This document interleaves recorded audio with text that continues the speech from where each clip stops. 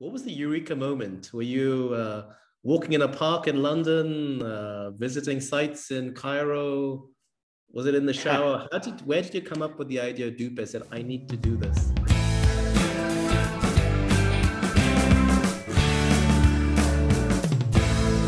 Great. Thank you, Urvi, for that introduction. And a big thanks to Frans on behalf of myself and Gaurav. Thank you for joining us today. Gaurav, I know I would have loved to have been here. So I'm going to pretend to be both me and him. So you're going to get double energy from me, Frans. Frans, looks like this is like almost a hometown event. You're zooming in from Abu Dhabi. I'm based in Dubai. Oh, yeah, correct. Well, first of all, thank you for having me. It's an honor to be here. Yeah, I'm sitting in Hub 71, so the tech ecosystem of Abu Dhabi. So I call this home. So, but you know, as Dopay, we are active in Egypt. That's our home market, and you know, we are also based out of London. So London, Cairo, Abu Dhabi. Frans, tell us a little bit about yourself and about the founding story of Dopay. What was the eureka moment? Were you walking in a park in London, visiting sites in Cairo? Was it in the shower? Where did you come up with the idea of Dopay? Said, I need to do this. Yeah, so I've been involved in financial services in I would say frontier markets since 2002. I was the co-founder of another startup that basically built a national clearinghouse platform in Egypt. So basically all domestic money transfers are processed through that platform. And basically what that platform does is, you know, you have all the banks connected into a system. And if you transfer money from one bank account that sits like say at Citi, and that has to go to HSBC, it's basically handled through that platform. And we thought that if you would have such a platform in a country like Egypt, then employers could ask their employees just to open a bank account at their preferred bank. And then the company could simply transfer their salary into their bank account, just like, you know, in the country where I'm from, the Netherlands, right? But we were a bit naive, to be honest. I mean, I come from a country where everybody gets a bank account from the day you're born, right? And I couldn't imagine that, you know, not having a bank account, in particular if you have a job. But the banks were simply not interested in opening bank accounts for most employees. So despite having this fantastic platform, the banks were not interested. And I remember sitting one day with a CEO of one of the largest banks in Egypt, talking about this. And he said, look, Frans, I can make the same money that you're making by spending one day myself in a dealing room, right? So why should I do this as a bank? I mean, the Egyptian banks make so much money on arbitrage and retail banking, you know, that was basically a distraction. So after that, I basically thought, you know, guys, if you're not gonna do it, then, you know, let me do it myself. So that's when I decided to start Dopay, and the rest, you know, I think the rest is a little bit of history already, I guess. So yeah, that's the story. So you started out, sort of the mission of the mandate you started out with was almost kind of financial inclusion, spreading, you know, bringing people into the banking sector, filling this gap, which is that there was a lot of unbanked, you know, high percentages of the population are still unbanked. How did you operationalize this? You know, you said you had experience in Egypt already, but how did you make this work, particularly as someone who, I don't know how much time you'd spent in Egypt, but as you said, you're from the Netherlands, you're Dutch. How did you basically say, I'm going to, you know, I'm going to build a bank or a fintech solution in this country, but operationalizing it? Walk us through the steps. Yeah, so I lived in Egypt for almost 4 years. And that was in the time that we built that clearing platform.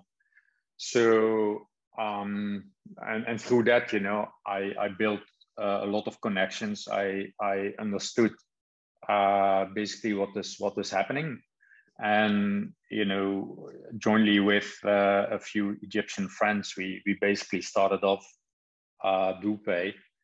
Yeah, and we were lucky because, you know, to do this, you know, we're obviously not a bank, and what you need is you need a banking partner, right? So the regulation in Egypt, and that's in most countries in the Middle East, doesn't allow a non-financial institution to offer these kind of services, right? So the only way how you can do it is by piggybacking on a license of a bank.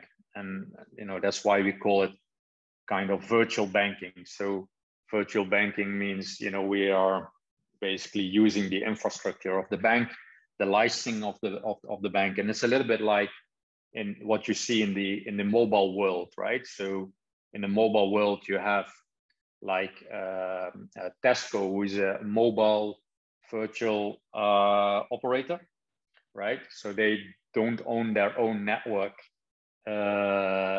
They use, I think it's O2 or so as their network, and, you know, through that they offer that service. So something similar is what we do.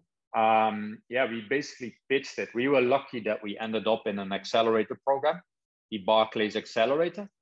And Barclays at that time was still active in Egypt. And yeah, they were immediately, this is what we have to do, right? We have this problem, and the managing director of Barclays at that time, he said, yeah, you know, we miss a lot of clients because we have these big corporate customers with the staff, and, you know, we don't want to have these employees in our books because they don't meet our thresholds. And he saw, well, this is really an added value. So that is how it basically started. You know, just by networking and knowing people, and yeah. And so it's kind of tell us about a bit about the product. It's a payroll, partly a payroll solution, and there's obviously a card attached. Walk us through like what the products look like and how those grew one after the other. Yeah, so our approach is we are a B2B2C fintech company. So let me take a step back. So basically what you try to do is you try to break a cash cycle, right? So when you break a cash cycle, when you look at it, you have companies on one side, you have employees or people at the other side. And companies pay salaries to these people, and people use that salary to buy goods and services. And, you know, that is how the money goes around, right? So if you want to break that cash cycle, you essentially have two options. You can either break it at the people, and that's where a lot of the wallet schemes sit, or you can break it at the company. And that is what we do. And we do that because there you have the chance to digitize 100% of the salary, right? Whereas if people are still being paid in cash and they have a kind of wallet, they need to have a real incentive to put money in that wallet, you know? So, and yeah, that's you see that in very low balances. So that's what we do. And what we do as a company, we provide a platform to companies which allows them to instantly open accounts for the employees, literally in seconds. And the next day, these employees get a prepaid card.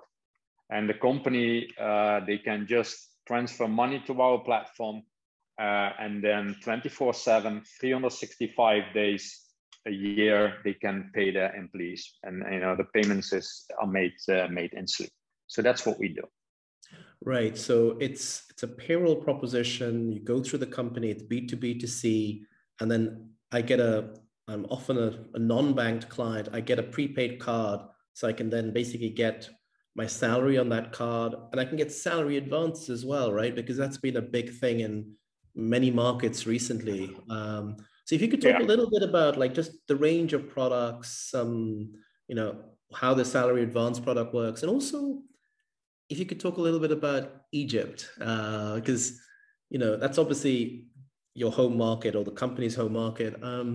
Why is Egypt, we talked about the underbanked, the penetration, but there are a lot of big emerging markets with low banking penetration. What makes Egypt so interesting to build a fintech and this kind of fintech? Well, first of all, it's a big country, right? It's over 100 million people. 2.4 million companies from small to large. So the size of the country is massive. Secondly, I think the central bank of Egypt has done a lot of work during the last years, right? So they have come up with several regulations that makes it possible for fintechs to go into the market, and that's why you see now so many fintechs in Egypt. They're really welcoming it. So and then Egypt as a country, it has a very young population, very tech savvy.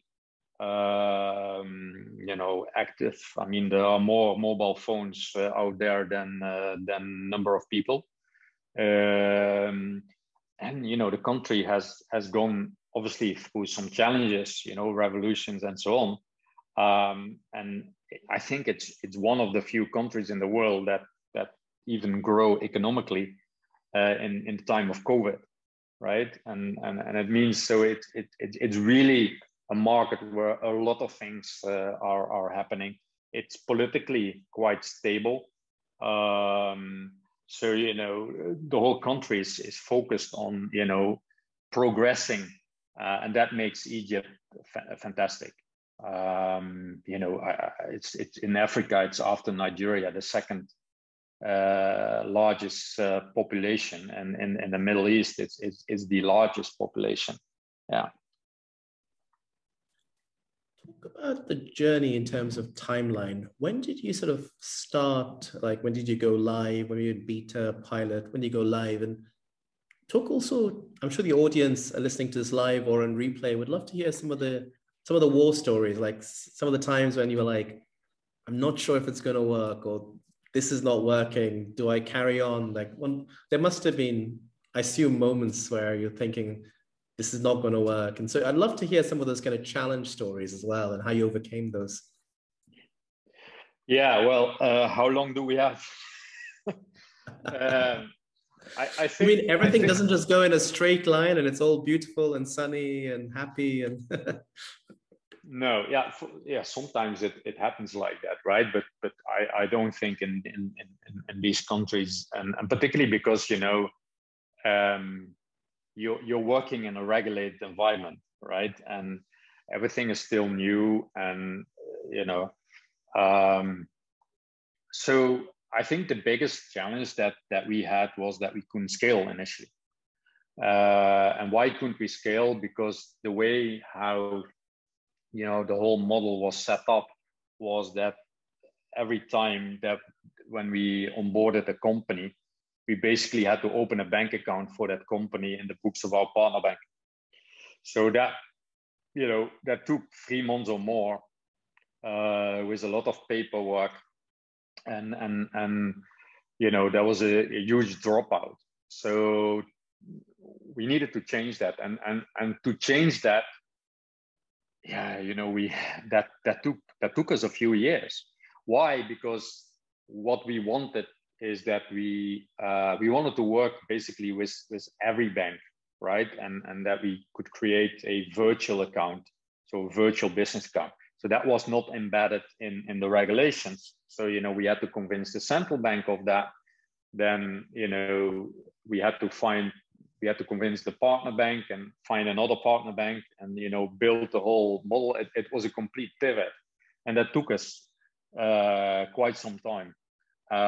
Luckily, we came out of this earlier this year, so we got the final approval from the central bank. But man, this took such a long time, because every fintech these days has also to go through a security process, security clearance process. So, we had to go through that as well. So we got the agent banking license, and, after that, we succeeded to conclude our Series A. So we raised $18 million in Series A. And now, we are launching our new platform. So we are super excited about that. And we have a lot of customers already queued up. But, I would say you have to be resilient, and, particularly, I think when you have to be regulated, I would say you have to make sure you have enough money, because it always takes longer than you think it takes. And you're dealing with, institutions that don't have the pace that you have, They work for big banks, or they work for central banks. So, they go home at the end of the day, they don't have to worry about their salary.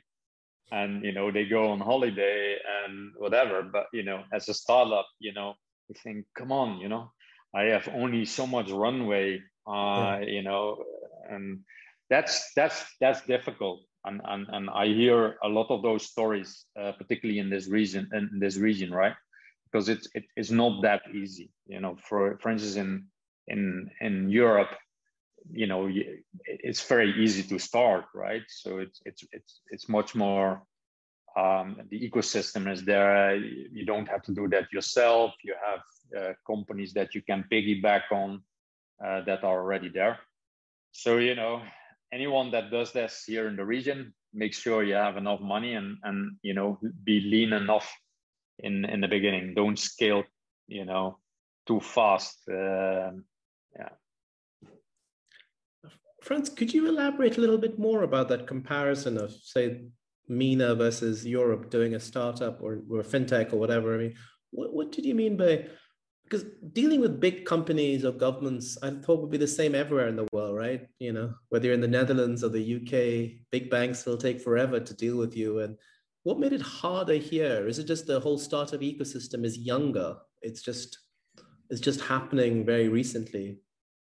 Yeah. So for us, for instance, right? So we issue cards, and that means that you need a bank to sponsor you.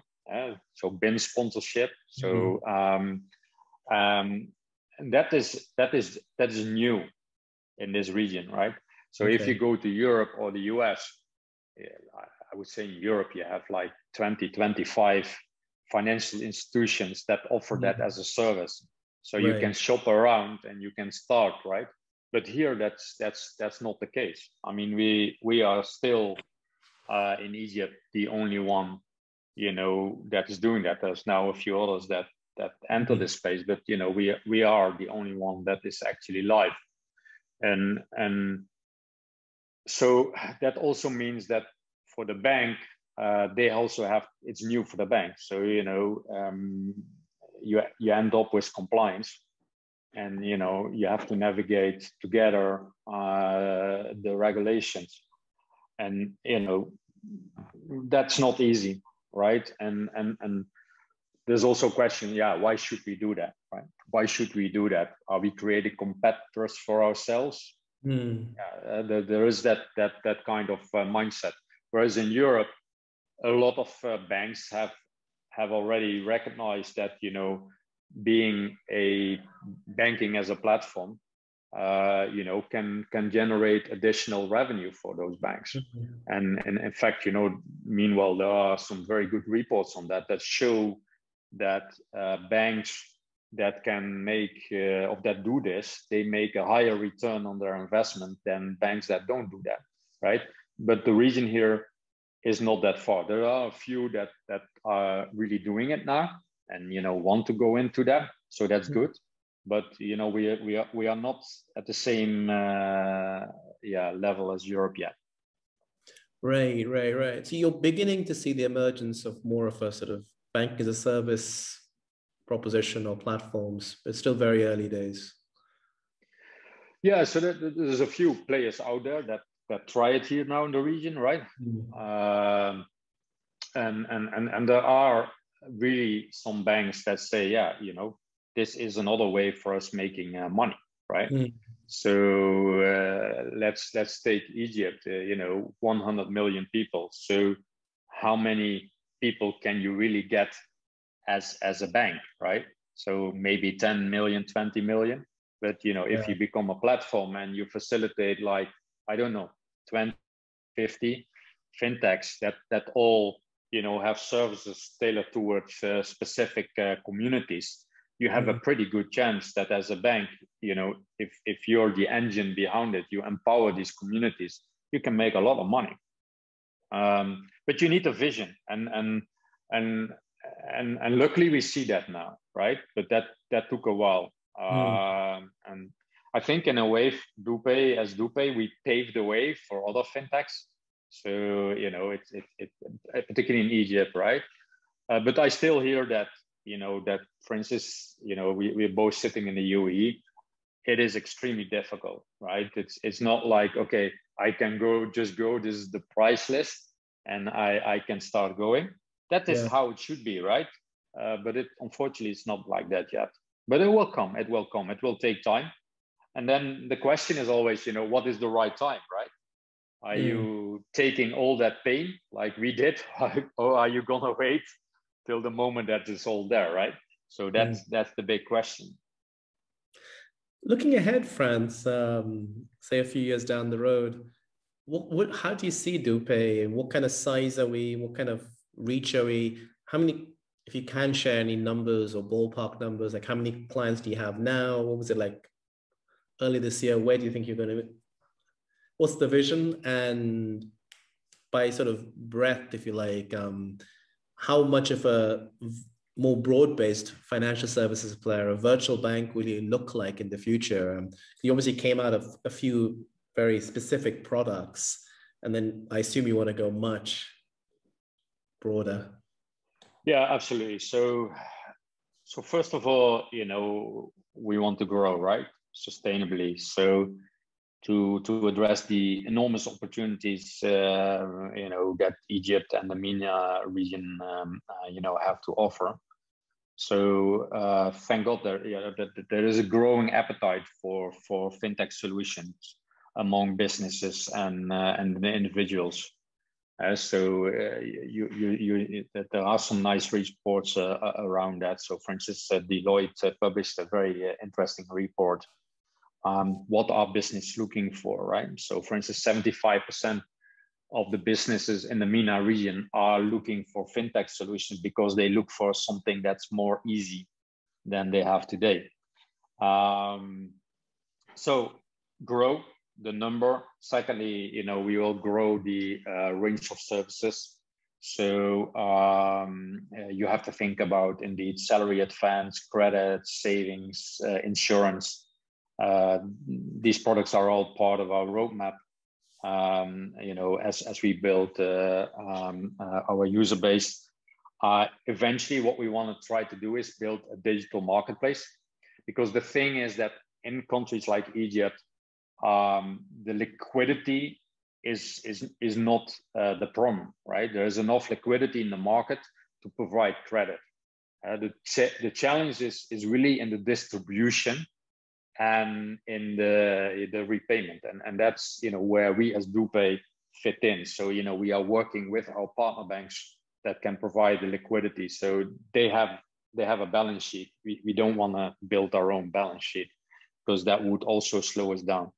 So that's the second thing we are looking at. Thirdly, obviously we are looking at geographical expansion. So with this fundraise, we are gonna grow in other markets in the region. So we will announce that soon, which markets that will be. So it's still hidden, is it? It's still confidential. Yeah, I look. Somebody said that I don't. How should I use it? I don't bluff enough for this region, right? I'm Dutch, so I'm too transparent. So I say we are banking beyond talking. So we rather prefer to announce it, when we are there, and not announce like we are going there no, we announce things well there, because that's the thing also in the region, you know, when you start talking, yeah, people come and say they want it, right? So yeah, I go a little bit against the nature maybe of the region. Frans, I know we just touched upon, probably at a very surface level, your story and your business, but that was a really interesting introduction to Dopay, to yourself. Hopefully we can keep this conversation going. Thanks so much for joining us today on our Fintech Founders series. It's been a pleasure to talk to you. Thank you. It was a pleasure having me. Thank you so much.